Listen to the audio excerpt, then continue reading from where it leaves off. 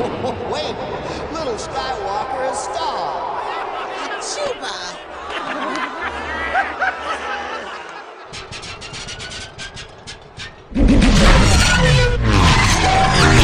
Well, it looks like Quadraneros is having engine trouble also. Come on, Eddie.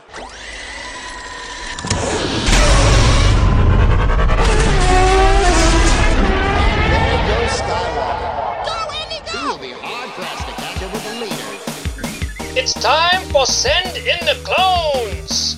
Join your hosts, Bucho and Robbie, on an epic journey through a galaxy far, far away as they follow the escapades of Anakin Skywalker and the Jedi Knights with the clone army of the Republic in their struggle against Count Dooku and the droid army of the evil Separatists. So step in and prepare for adventure because it's time to send in the clones! In this episode, part 3 of the originally unaired pilot episode of Send in the Clones, in which Bucho and Robbie ramble on and on and on and on and on and on and on and on about the Phantom Menace. Hey troops, it's your old buddy Bucho, a Clone Wars rookie on my first ever watch of the Clone Wars, riding solo in the dropship once again. You know the drill by now, troops. This is the third part of the Phantom Menace discussion that Robbie and I had as part of our originally unaired pilot episode of Send in the Clones. So enough messing around for me, let's go.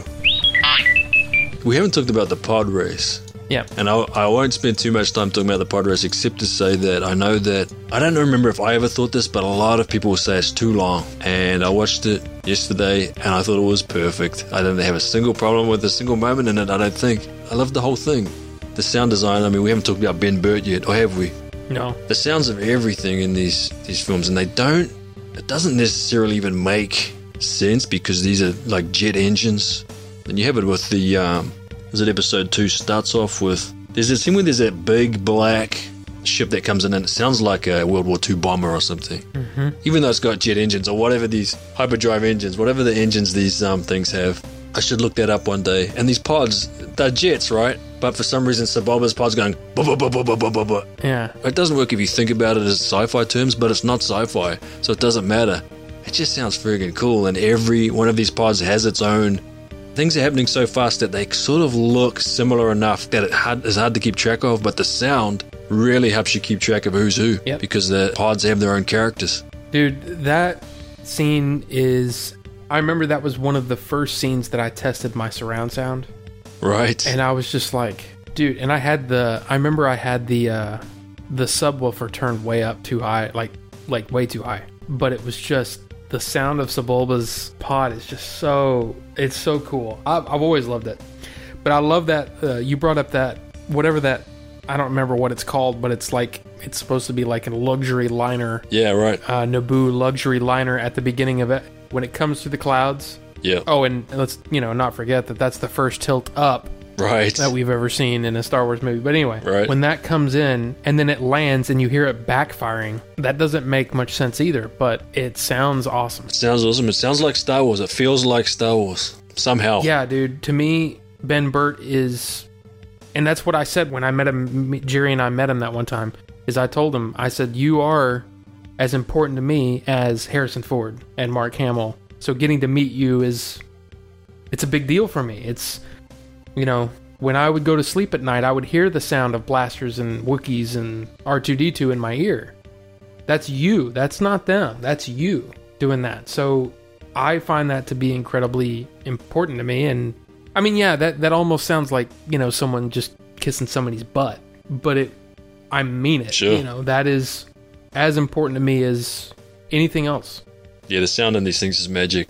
Not just John Williams, but Ben Burt's work as well. Yeah. And even once I remember when I first learned how they did some of the blaster sounds by hitting a cable, I think it was. Yep. When you hit a cable, it has that sound. And as soon as... I'd never thought of it before, but I guess at some point in my past, I must have hit cables. Because when I heard that, I thought, yeah, that is what a cable sounds like when you hit it. But even hearing that, when I watched the movie, I'm not thinking about cables getting hit. Right. Like, that is what a blaster sounds like. And the lightsabers. Yeah. And the roar of the TIE Fighter, man, that is magical. Yeah. The scream, how it screams. And that's awesome. It's an elephant. That's what's so crazy about it. And that's on that Behind the Magic thing. I've probably talked about that 100 times. But that Behind the Magic CD set where it was basically a website before websites existed. But Right. it was a multimedia kind of go through and click through different articles about each thing. And one of the things was him talking about how it's an elephant stretched out, put through like a flanger, so it kind of has a sound to it. But then also at the bottom of it is the sound of tires on wet pavement. And if you listen to it, you're like, oh my God, it's there. It's all there. Yeah, it's awesome. And then some of them they're not stretched out like pitched, or not pitched, but like super stretched. That's just it stretched out. But then there's some where it's almost like a roar, like, you know what I mean? It's like, whoa. It's just, what he did was nothing short of genius. Yeah. But then again, you can say that about all those guys, all the special effects guys, all the guys that are inventing techniques that are still being used 40 years later. It's still amazing. Go on and on about Ben Burt.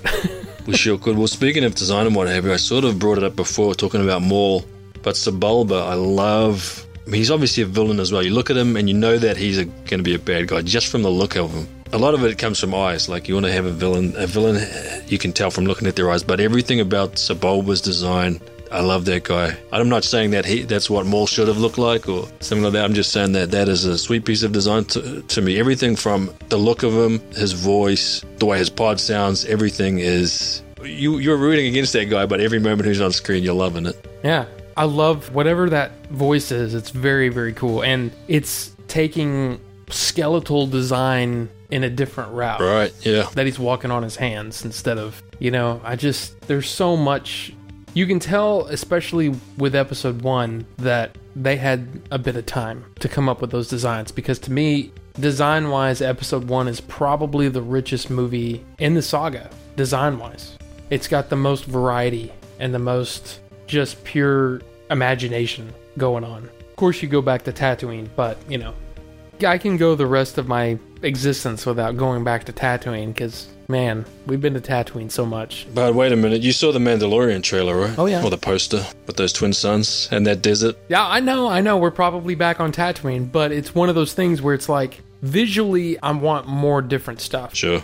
But I can't help it. That's still a gorgeous, gorgeous trailer. And I watched it 5 or 6 times, I think. Is that all? Yeah, I only watched it like the 5 or 6 times, but it's just that Tatooine is just such a... And maybe it's because we spend so much time on Tatooine in the very first Star Wars. And maybe that's why Lucas went so the other direction in episode 2 when they go to Naboo and he's talking about how much he hates sand. Right. And I'm like, I'm wondering if that's Lucas actually saying that. that's... There's again, one of these interviews, books, whatever it was where I read it, but he said that he always saw himself as Luke. Right. Always wanting to try to do the right thing, but always feeling like he had to be something that he wasn't, which is what he was. If you read his biography, his parents were leading him down a direction, and he said, no, I'm going to film school. So, in a way, he was taking his own, again, Campbell and all that other stuff that he was drawing from. But I'm wondering if that's part of it too, is that he wanted to get away from sand as much as everybody else. But I don't know. I'm sure it'll be awesome, but come on, give us some more lush water worlds or like Scarif, the old tropical planet from Rogue One. Oh God, man. Scarif is beautiful.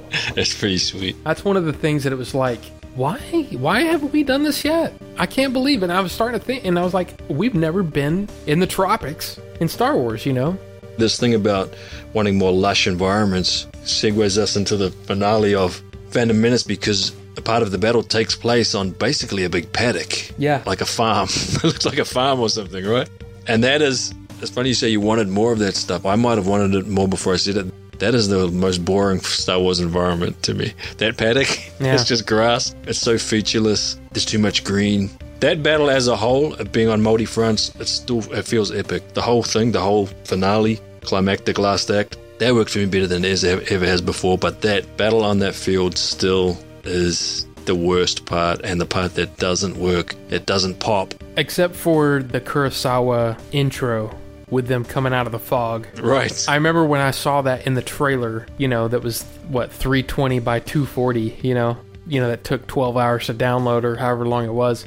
But that one, I just remember being super excited about seeing that. And I'm like, okay, what the hell is that coming out of that fog? And then the close-up shot of the grass and the tank kind of coming over the camera. Right. It was just like, man, we're getting some interesting stuff here. It's visually interesting, and that trailer is kind of burned into my memory now. But you're right. I never really thought about that, but it is visually uninteresting. There's no trees to get in the way. It's almost like, hey, you know, you got these tanks, we got these big animals. We can run into these trees. How about we go into this freaking plain right here, and we'll have our battle there. You know, you're right. There's no little river to cross. It's literally just flat land. Yeah. Back in the day, in the medieval times, they used to look for places like that to have battles. And if you think about something like Braveheart, maybe it's supposed to call to mind Braveheart, where they would just meet on a field and run at each other, you know, and that's what I guess was the idea with this. It just didn't work. Right. Anakin accidentally, we've sort of gone through this a little bit, Anakin accidentally saves the day. I just went with it by this time. I'd been having such a good time with the film that it all worked fine for me. What is that? Now, this is pod racing. There's all these sort of things that became sort of iconic. And Jake Lloyd... Spinning, that's a good trick. Yeah, like all that stuff. It's cute, but like I said, I was fine with it. I went with all that stuff. And then we end with the goofy Gungan marching parade. You notice that they're marching in step, but even when they're marching in step, you know, they have to be goofy Gungans, you know, and they're doing they've got their own weird marching style. You know what's funny too? I don't know if you've heard this before, but it was something that just blew my mind because, you know, I'd been watching the movie it'd been in my consciousness for 20 years and I never picked up on it, was the song and the march is the Emperor's theme in a major key instead of minor. Oh, right. You have mentioned that. Yeah, which is, it's so weird that it's like, oh my God, how did I not catch that? Da da da da da da da, and it's weird, you know. Yeah. Da da da da da da da da da, and it's like, I mean, completely blew my mind that it took 20 years. I knew that it was probably out there way, way, way long time ago, but I never picked up on it. It was never something that I came to, you know, like, you know how you figure some of those things out sometimes. Sure. But it was too, I don't know, I guess it was just so different that I wasn't thinking about it or something. I don't know. But yeah, it kind of, you know, literally the Phantom Menace hiding in plain sight. You know, it's just awesome. It's kind of awesome. It just kind of brings a little more awesome to, you know, I don't know. It's cool. You're talking about when Yoda and Windu are talking and they say, we know that Maul was a Sith, but we don't know if he was the master or apprentice. And right. Then we pan across and it focuses on good old Ian McDiarmid, Senator Palpatine of Naboo, our old mate. And that's the thing that's fun about, you know, you talk about watching reaction videos. Sure. Have you ever watched kids' reactions to learning that, you know... I haven't watched kids reacting to Star Wars before. Oh my God. You are going to love it. There are reaction videos to Luke, I Am Your Father. Oh, nice. Hey, I haven't seen them. Because they'd been watching it from the beginning. Right. And they, you know, from episode 1. And they knew who Anakin was. Oh, that's fun, man. Or, well, no. Some people are shocked that Palpatine is the Emperor. And then, like, there's some kids that act like, no, that can't be true. You know, the same as Luke, you know what I mean? And then there are the ones that are, you know, think it's, he's not, no, that can't be, no. And then there's kids that are almost mad at hearing that, you know?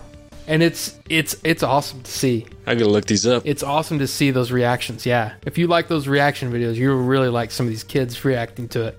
It's awesome. And it kind of makes me relive it, although I was probably too young to... It's kind of like I always knew that he was his father. Like, I don't remember a time before that when I didn't think that Darth Vader was just the bad guy. But yeah, those are really fun. Yeah, I've never come across them, I guess. But it makes sense. That sounds fun, man. Oh, yeah. And that's mission accomplished for part 3 of the originally unaired pilot episode of Send in the Clones. We have some Attack of the Clones chit-chat we also did on that same recording, but I haven't listened to it since the day that we recorded it, so I'm not sure what we said about Attack of the Clones on that day. I can sort of remember because I remember how I felt about it, which was positively, but I'm not going to have time to put that together right now. So maybe that comes out at a later point. I've got no idea. I'm just making this up on the fly at this point, troops. So once again, thanks for riding with us, and we will catch you next week with Season 6, Episode 12, Destiny, and of course Season 6, Episode 13, Sacrifice. They will be the first 2 episodes next week. We'll have a few other things that we haven't 100% nailed down yet either. Basically recap stuff.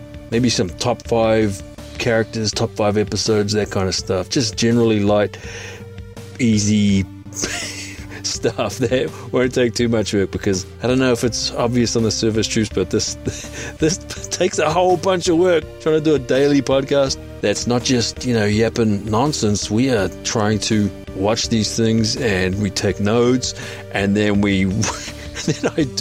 then I write some kind of recap for it for the intro, or Robbie does actually. Robbie's taking a bit of that load off me for the sort of last quarter of the episodes. You will have heard that because you've heard him reading them at the start. But anyway, it's been a ton of work. It's also been a ton of fun. That's the main thing. I mean, I don't want this to sound like I'm complaining. And all I'm doing now is making this episode longer than it needs to be by rambling on about nonsense. So I'm going to pull the ejection cord now. We'll catch you next week, troops. Until then, on behalf of your trusted pal Robbie, this is your old buddy Bucho, and I am out. Remember, you can support Send in the Clones for free simply by rating and reviewing the show on iTunes or any other podcast platform, and Bucho and Robbie will read the review on a future feedback episode. And speaking of feedback episodes, you can also send either a text or an audio message of 60 seconds or less to buchoandrobbie@gmail.com.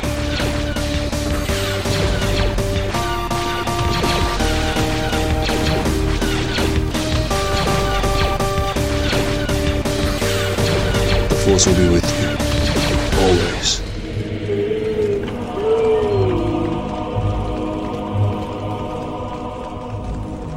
What will happen to me now?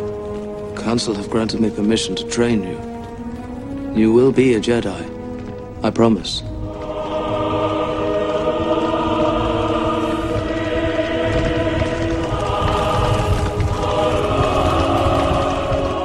There's no doubt the mysterious warrior was a Sith. Always two there are. No more, no less. A master and an apprentice. But which was destroyed? The master or the apprentice?